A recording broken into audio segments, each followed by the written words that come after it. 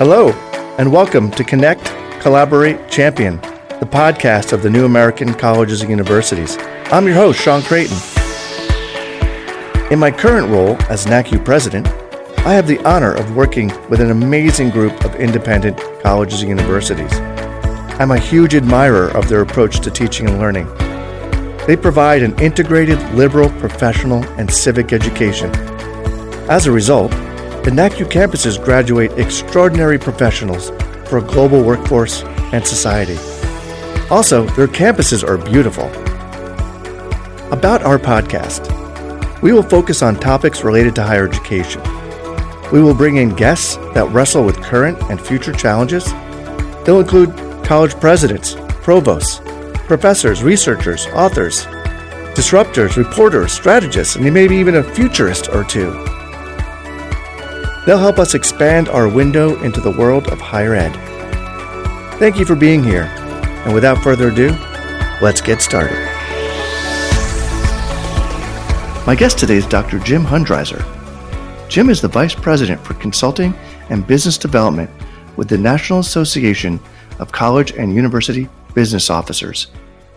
He provides higher education institutions with new strategies to match ambition with aspiration. He focuses on revenue growth, capacity building, operational assessments, and much more.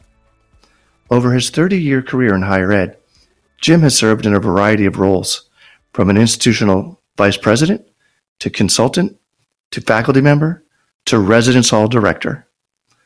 And throughout, the core of Jim's work has been focused on providing ways for students to gain access to and succeed in higher education. Jim Hundreiser, welcome to the NACU podcast. Thanks, Sean. It's great to be here. Yeah, I'm really excited. I mean, obviously, we've worked together in a variety of projects over the years, so, it's nice to be able to talk to you in this format. And hopefully all of our listeners know who NACUBO is, but maybe we could start out by having you tell us a little bit about the National Association of College and University Business Officers. Sure. We support primarily the vice presidents for finance and administration in the areas under which she or he serves. That continues to grow because it also often includes IT, campus safety and security, facilities, and other operations. So we try to provide as many solutions and connect with as many business partners as we can that help institutions achieve their missions and their goals. But primarily we're servicing the chief finance officer or that next couple of levels down of folks. And what do you do at NACUBO? Specifically, I came to launch a consulting practice. Our members had said for a long time we needed one. And so I came to do that. And then over the course of the last 18 months, have also become more engaged with our business partners. So I support both consulting and our business development areas. So wait, did you start 18 months ago? Yeah, it was 18, maybe 19 months ago now I started. Yeah. Well, interesting. So you come in, you're launching a consulting business pre-pandemic, I guess it was. And Yep. The pandemic hit. And how did things change? Well, the one thing that changed for many of us was the business model came to a screeching halt for a while there. We had launched in January, and then March 13th was the day when many institutions and associations went to working remotely, and CFOs and others were busily trying to figure out how to safely protect their students, faculty, and staff, as well as come up with a business model that was sustainable, given we were entering such an unknown time. So the work really shifted more to being an advocate, a resource, a helpful companion with institutions, particularly through those first 4 to 6 months of the pandemic. And now we've begun to talk more with institutions about their financial operations, how they might think about improving them, how they might think about changing them with what we've learned from the pandemic, as well as some more conversations on strategic finance, strategic plans, and building in financial plans within those. So it's been an interesting time, and we know the institutions have been working awfully hard to do everything they can to achieve their missions and outcomes. One of the questions I had, and I think you're sort of answering it already, but maybe could elaborate a little bit more, is, what do you think higher education learned from the pandemic that they'll retain going forward that will be of really importance to their futures? Well, the first thing I think we learned is that we can be much more flexible than we thought we were going to be or could be. I think we learned that the technology tools can aid in enhancing the ways in which students learn, the ways in which we teach, the ways in which we engage. I think we also learned that we are more resilient than perhaps we've given ourselves credit for in the past. Once again, reinforced how many good people are trying to figure out good ways to help serve our students and helping our students to achieve their goals.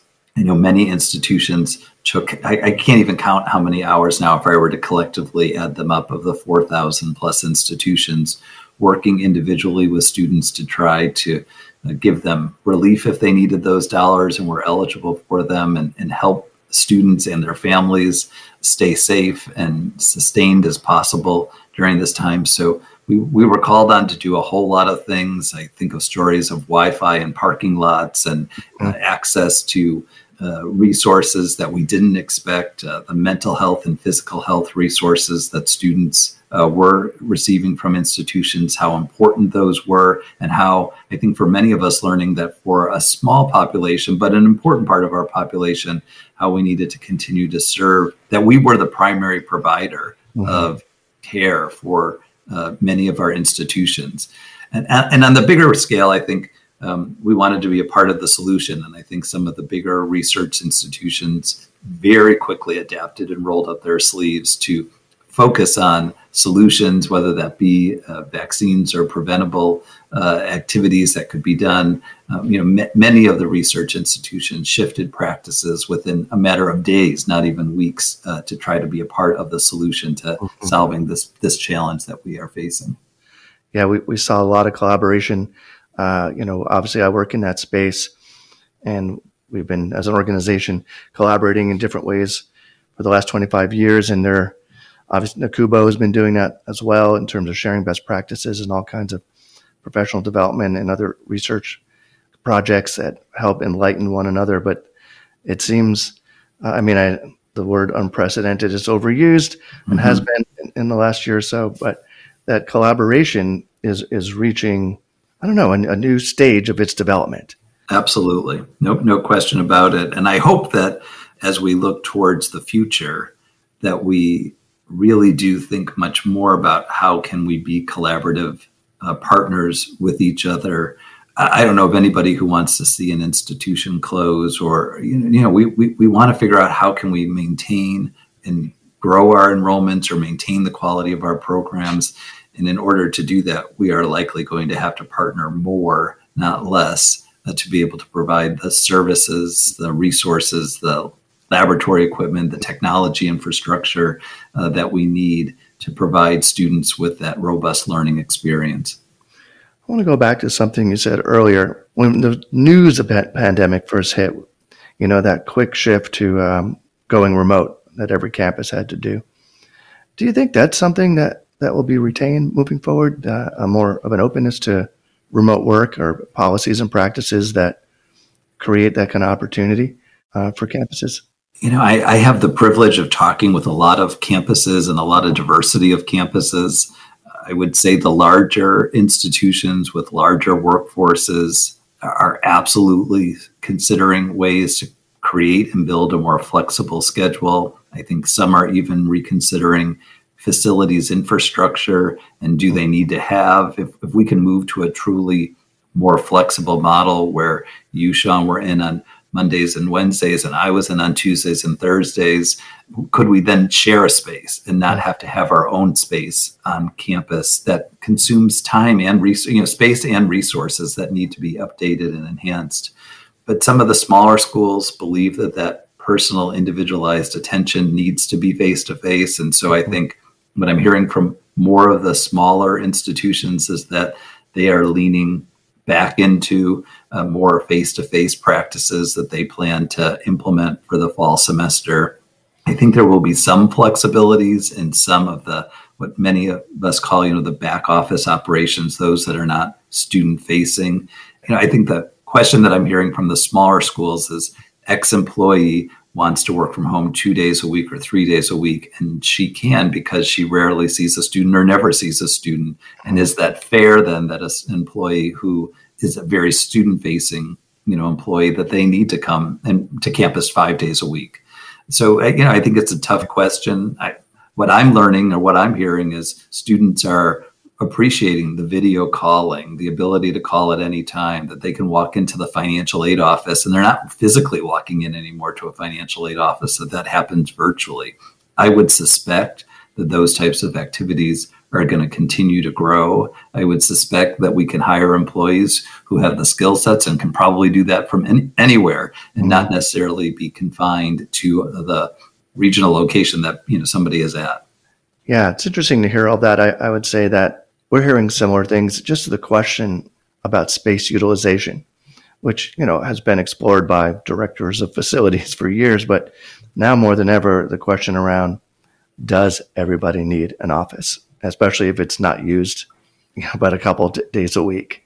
Or how do we kind of find the buildings within the buildings, and as a result reduce the need for new capital expenditures, which hopefully more institutions will be calling you for. Yeah. Well, and I think that board members and trustees, particularly those who are still working and operating or connected to larger companies, I think they're going to help shift presidents and other senior leaders' thinking on moving to a more flexible model. I think they're seeing the advantages to this. There are many organizations that are talking about productivity measures being slightly higher than they were before, and more employees are talking about being less stressed without having the commute. So while, if you can remove the pandemic stressors, there are people who are saying, I am saving $400 a month in after school care because I have the flexibility to go, get my 2 kids and bring them back home, and I can do that in 15 or 18 minutes, or I don't have to worry about the stress of the 45-minute commute each way, and I can get up in the morning and get right to work. So I think as we're hearing more employees move into a less restrictive world that they're living in, I think there are opportunities for us to learn from how businesses are adapting to this and providing that flexibility. And the reality is most of our students have been looking for more flexibility all along. So while there certainly is a place for the face-based residential experience in the college, and of course, I think both you and I, Sean, are strong products of that incredible experience. Right. The data also says to us, fewer of those students are coming, and there are opportunities for us to more flexibly serve students as they seek internships, apprenticeships, study abroad experiences, other things that have been hard for some of them to navigate in a world where infrastructure was not set up to be as flexible or as accessible. I mean, to me, those days are gone. And if we don't take that out of the pandemic, we've really, really missed some huge opportunities. So I hope that for certain will change.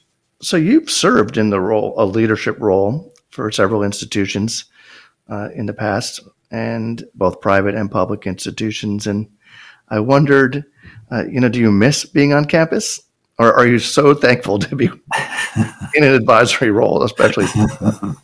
There are moments I miss it terribly. The community that happens, the engagement with students is so incredible. Watching students reach and accomplish their goals is, there's nothing like it. And so while I hope that my work is helping support many institutions to help those students accomplish their goals, yes, there are days where I'm eager to get back to a campus. And then when I listen to some of the stories of this last year, I think if there was ever a perfect time to have stepped away from a campus, I sure got lucky. When I talk to the faculty and staff on campuses, this has been an extraordinary year of change and an extraordinary year of stress. We had Nathan Graw on the podcast recently and focused on his new book, The Agile College. I've got it. It's sitting on my desk as we speak. And there's, all kinds of strategies to address the demographic changes that are taking place. And going back to the topic of collaboration, there's this quote in there, this line that he said, if we overlook collaborative opportunities to address challenges, it's at our collective and individual peril. It seems to me that collaboration in some respects is still in its infancy, but I wondered if you were seeing a new set of collaboration taking place that would contribute more towards long-term sustainability. I would say it's still at the fringes. Mm-hmm. There seems to be some appetite for it, but we are struggling on this topic. And I am a big fan of Nathan's and have followed his work from the first post that got out there. And I think he's absolutely right that we need to be doing this. And, in private, people will say, oh, yeah, we need to do more of it. And I'll say, how can Nakubo help you with that? How can we support you in that effort? And people get stuck and lost pretty quickly. There's a realization that maybe through procurement, maybe through IT services, maybe through help desk concepts, maybe even through some of the mental and physical health, if we do telemed or video medicine or counseling, that there could be some collaborations. But people are pretty skittish to doing it. They're still, I think for some of those pieces, it's about control. That if you are going to share your IT services, when something goes wrong, who's going to fix it? And so letting go of that control seems to be a challenge there. There are certainly a few models that have popped up that have worked. The schools in California that have formed their consortium seem to be doing some good work. But by and large, I would say we are still 4,000-ish institutions operating fairly, if not almost completely independently. And we probably should be 4,000 institutions sharing 6 main platforms and services. And, some would argue that I've just wiped out all kinds of competition and services and things that improve because of competition, and that pricing might come down because of that, or other, how do you avoid a monopoly? But even if we were to look at our state school systems, how many of them are truly not a system? That there's a few places where they interact and they're engaged, but they're not really operating in a systemic format. I think New Hampshire is a state where they're talking about it. I think there are Connecticut in the community college system is talking about it. Certainly the Pennsylvania schools or the PASHE schools, Deanne is making the news almost every week, it seems like, trying to talk about how to consolidate institutions and also continue to serve students. But we're pretty stuck here. And I do think that while we say at individual peril and people say, oh, it's not going to be me, I'm worried. I'm concerned that we are not going to act on this fast enough when we are watching numerous industries merging and collaborating in ways that are, probably the other side of the pendulum, maybe a little bit too far. So how then can we find that good middle ground for shared services and shared operating constructs? And for those of you who are lucky enough to be connected with an institution in a proximity, could you start thinking about, school A has these 7 strong academic programs. School B has these 7 other strong academic programs, and they're in different areas. Maybe one's in the humanities and the liberal arts and one's in the sciences. So rather than trying to have school A bring all the health science programs in, might you collaborate in a way that, and you're close enough from a proximity perspective that you could even continue to do much of your face-to-face learning as an example. Now that for some would be way too far, but certainly knowing how many things we did online, a bill is a bill is a bill. Registration is registration is registration. Financial aid processing is financial aid processing. Procurement for so many things is all the same. I mean, there are so many things that are very much the same, even though we say they're different. Right. And then just duplicated over and over and over again. Correct. Yeah, it almost seems like there's this spectrum where merger is on the far end, like the place you don't necessarily want to get to, or closure, obviously, is the place you don't want to get to. That shared services would be on the pathway to finding some solutions. But what we're reading more is, instead of these unique shared service, innovative collaborations between institutions happening, we're hearing just more about mergers. Yes. And closures. Yes. Versus that step before you think it would be. Yes. Because it's too late. I think when institutions say, all right, well, now we'll do it, it's too late. And certainly we know of, a few, but, a few meaning like 100 that are financially so close that partnering institution is saying, why would I want to partner with you? The risk seems higher than the potential long-term reward. So why would we do that? And where I think the biggest flaw that I'm seeing today is data point after data point after data point says we cannot raise our tuition, room and board rates. And some would argue anymore, but we certainly cannot raise them past 1 or 2% a year.